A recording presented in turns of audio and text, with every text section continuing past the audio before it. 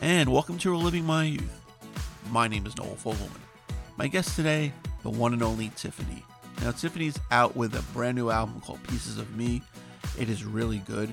Now, if you just know Tiffany by her hits, I Think We're Alone Now, Could Have Been, All This Time, go check out her other albums because they're very good, especially Pieces of Me. We'll kind of talk about her influences for this album, how the Mall tour got started all those years ago, working with Debbie Gibson, posing for Playboy, being in a Robin Sparkles video. I only had about 10-15 minutes with her, so I had to really cram everything in. And unfortunately, her phone connection wasn't the greatest, so I apologize. But here's Tiffany. Promoting a fantastic album. I really love it, Pieces of Me. Now, it sounds like a very heavy influence of Stevie Nicks involved in that album. Well, definitely. I mean, that's one of my inspirations. So, it's been a while to kind of get here. Color Silence kind of was the first tip off, and then, finding producers and, the right music after that kind of was a struggle. So, this kind of happened organically, and it's better than I even imagined with Pieces of Me. So, I think that we've really finally are breaking ground now. The reviews for the show have been amazing. The album reviews have been great. And most importantly, the fans love the music. And, they're coming out and buying hard tickets to see the new music, which is great. I always do the retro stuff as well on my shows. But we've reworked the retro a little bit, having the new I Think We're Alone Now 2019 version, which is a little more sassy, a little more amped up. Right. And a little more appropriate for today's sound. Let me hear your heartbeat, let me feel your heartbeat, let me touch your heartbeat, I can change your heartbeat.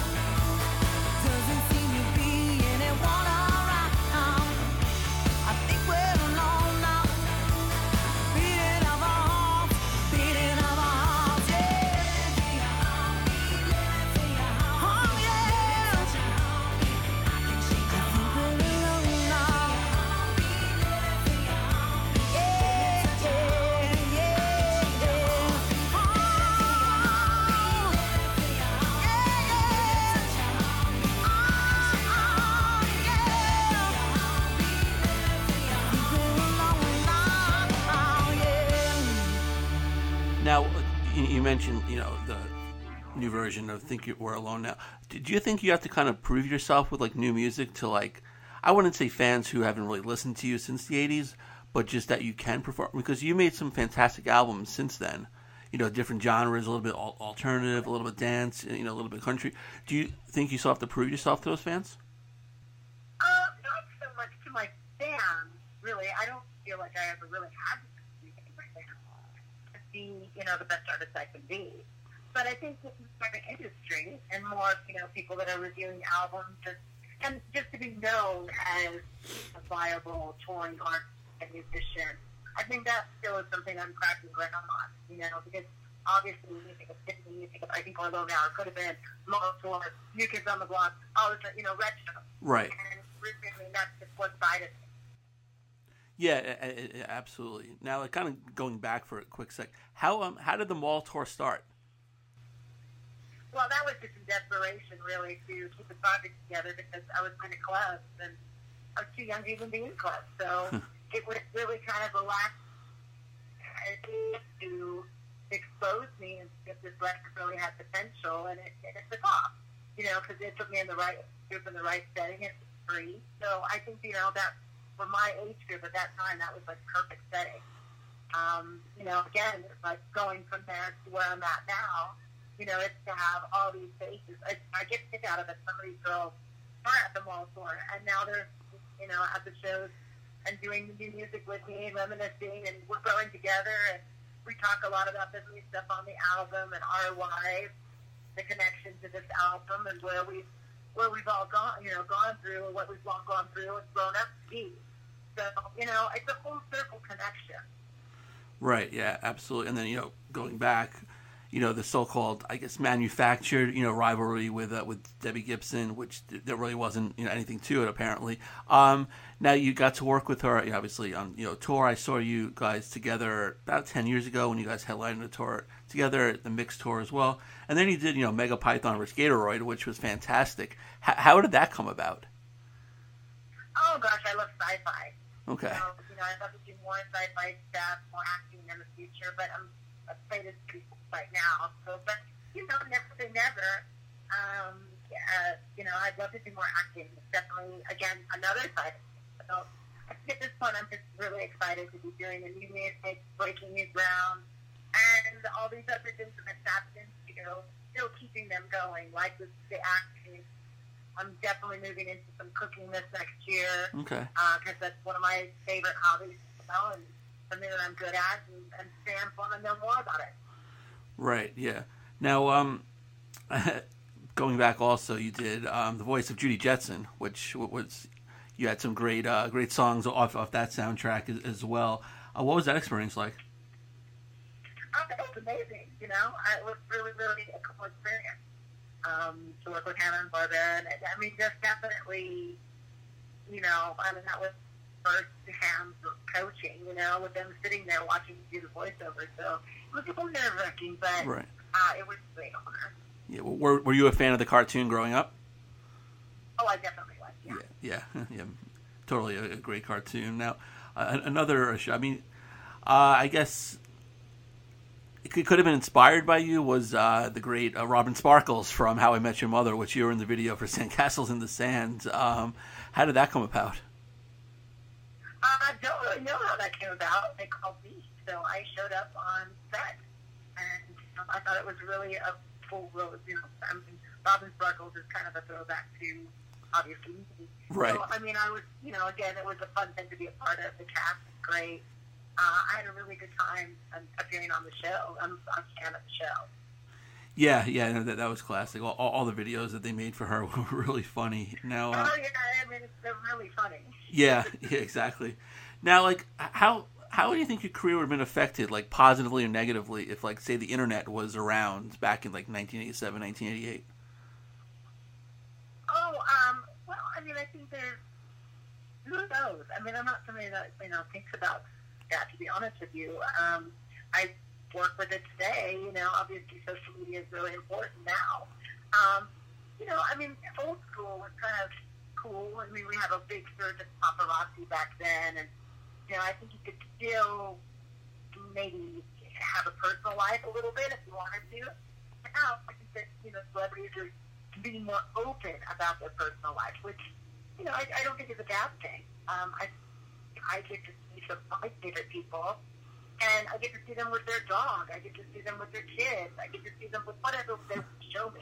Right. Some of my favorite people are in the kitchen cooking. I didn't know that they were great chefs or that they were painters, but it's again to see another side of somebody. And I don't think that we really tapped into a lot of that in the 80s. Obviously it was you were known for, and that was it. And then they got out and invested into your personal life. Now I think we're seeing some positive things. And kind of what completes people.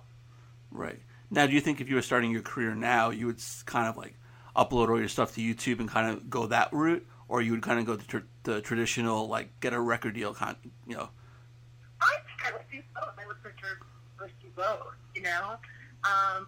Record deals aren't really easy, so it's there for that.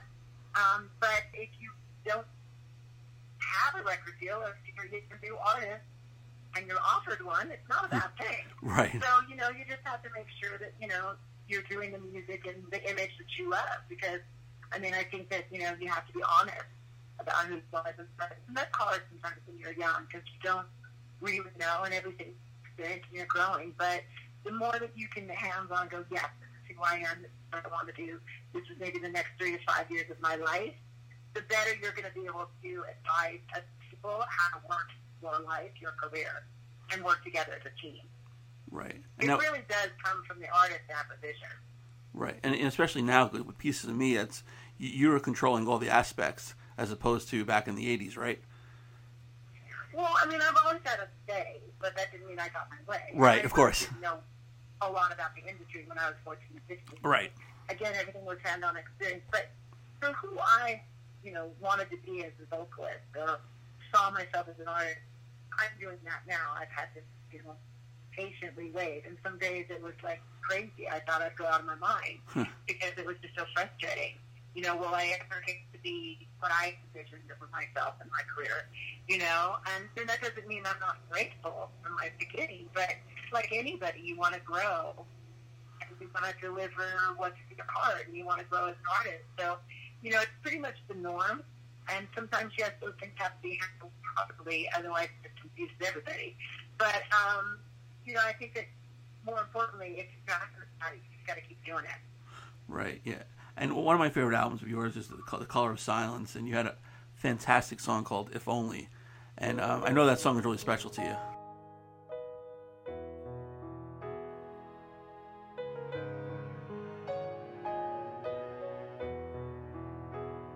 Scarlet red drips from my veins. What's wrong with me that I imagine such things? And if only for a moment, let there be peace. And how can I live with this pain? I don't have the strength to conquer this shame. And if only for a moment, let there be peace. And tell me, did you know that I still won't let it go? And just maybe you're still flying free.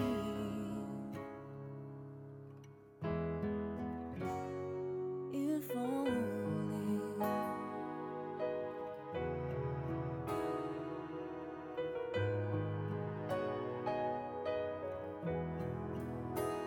And tell me why I'm left here alone.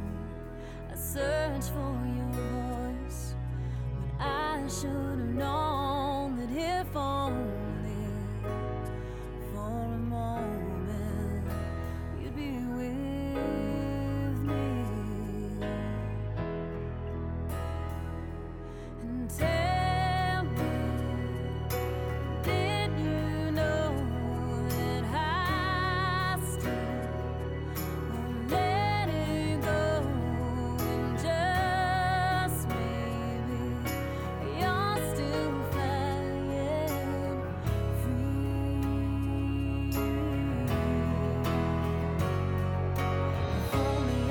change the way it looks on away from me.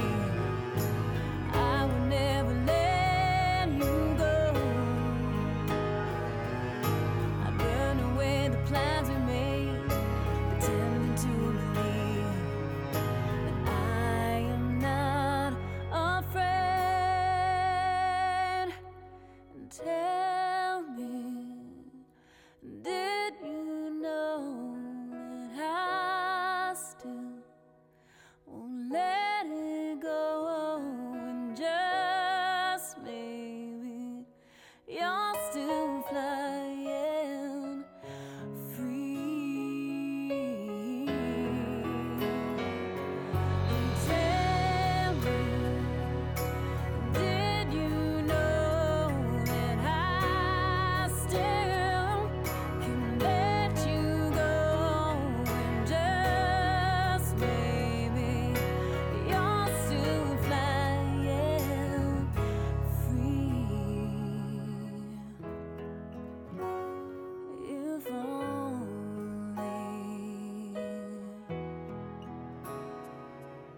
Well, thank you. Yeah, I wrote that for my bodyguard passed away from cancer. So, you know, I mean, again, it was one of a reflection of you just never know how long you have with somebody, you know, in your life. I mean, things happen. So, you know, when he got cancer, he was a picture of perfect health, you know. And then he was stuck with cancer and unfortunately didn't, you know, win that battle. So it's very hard for me when he passed away because he was more than just a bodyguard. He was my best friend, like my brother, my son's godfather. So, you know, losing a family member like that was hard. And, you know, he was kind of like my strength and my encourager and Right. everything like that. So that, you know, kind of felt like the bottom fell out a little bit during that process. But, you know, music for me is therapy. It's my healing process. It's part of recovery. So I was able to put it into music form and kind of heal a little bit and kind of put my hurt out there. And I've gotten so many compliments on that song, and, you know, a lot of people can relate to it. And so, you know, you always have that your music is, you know, inspiring somebody or healing somebody or, you know, helping somebody in a certain way. And that song has definitely been something that my fans have really made an effort to tell me how much it's affected their life. Yeah, it's very emotional and does. It definitely, I would say, you know, soothes the fans and soothes people because it really means a lot. But I got one more question going back to, you know, quickly to Debbie Gibson for 1 second. Both of you, appeared in Playboy. You got the cover. She didn't. Do you ever joke around with her about that? No, actually, I didn't even realize that, to be honest with you. That's when you said it. Oh. No, I don't. No. I was the first one to do it. I think it was funny. I razzed more about calls than she did when I was doing it, and then she did it later on. I was like, see, now you're on the train. Right. But, I mean, you know, I think she saw how positive it was. You know, I mean, it could have been a negative thing, but for me, it was a very positive thing. For me as a woman, and for me as breaking that image, it was one of the top-selling issues of all time. So I'm right up there in great company with Pam Anderson and, you know, a bunch of people. So I was very, very flattered that my issue was the top seller. Yeah, definitely. But Tiffany, this was great. I will hopefully see you when you come to Connecticut. Thank you. I hope to see you soon. And a special thanks to Tiffany for joining me today. Hopefully down the road I'll have a little more of an in-depth conversation with her. If you want to follow her on Twitter, she's at Tiffany Tunes. Her website is also tiffanytunes.com. If you want to follow me on Twitter, I'm at TheFirstAndAll19. Be sure to like the page of Living My Youth on Facebook. Go to iTunes, check out all the past episodes we've had. While you're there, please rate and review the show. Don't have iTunes? Not a problem. The show's on SoundCloud. It's also on Podbean.